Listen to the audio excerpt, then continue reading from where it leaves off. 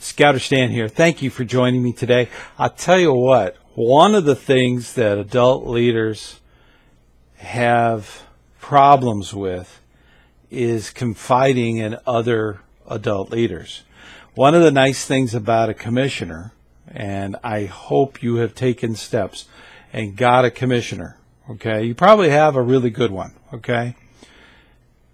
It's okay to talk to them about anything going on within scouting and the troop or the pack. It's totally fine, okay? That's kind of their purpose, to be there for you as a resource.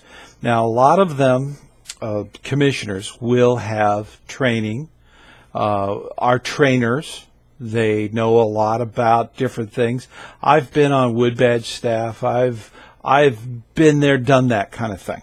Okay, and my units know that they can come to me, and and that's the thing about a commissioner. The unique thing about a commissioner is they don't prejudge. That's very important. So if you come to me and you don't know about something, say you're running a troop, and all of a sudden you get a strange phone call from somebody from the OA, you have no clue who that is.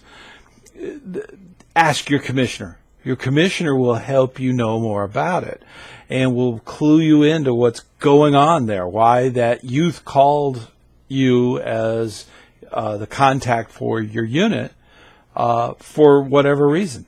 Same thing's true in Cub Scouts. Cub Scouts, they don't do OA, of course, but in Cub Scouts, there might be something going on between leaders, okay? And it's human nature, okay? We're all humans. We're all trying to do our best, right? A work in progress. But we have to remind ourselves as adult leaders, the Scout Oath and Scout Law are not just for the youth. They're for you too. That's something to really think about. You should put that in your heart, okay? The Scout Oath and Scout Law are very important. And if you have it, then you have it to give.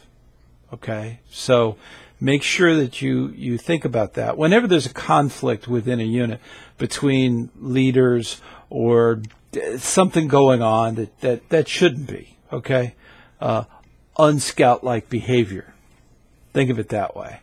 These are catchwords, and there's tons of them out there, but that's something to think about. Your commissioner is your advocate. And they quite easily can come in and say, hey, I know there's been some hurt feelings. There's some apologies on both sides. They are your advocate, okay? Go to them. They will help you out if you're having a conflict. Conflict resolution is big with the commissioner staff. We're there to help other people at all times. So that's true for you too. As an adult leader, if you're having a difficulty communicating with your committee or the advancement team or whatever's going on, you can easily have the commissioner come in and be a spokesman for you, okay? Sometimes things are said, and, to be more scout-like, apologies, forgiveness, that's one of those things that a commissioner can help you with. And that's something that we do as a commissioners. We help resolve issues so that the unit can benefit from your leadership as an adult. That's critical. That is super critical. So keeping that all in mind, please talk to your unit commissioner, and they will help you in more ways than you think.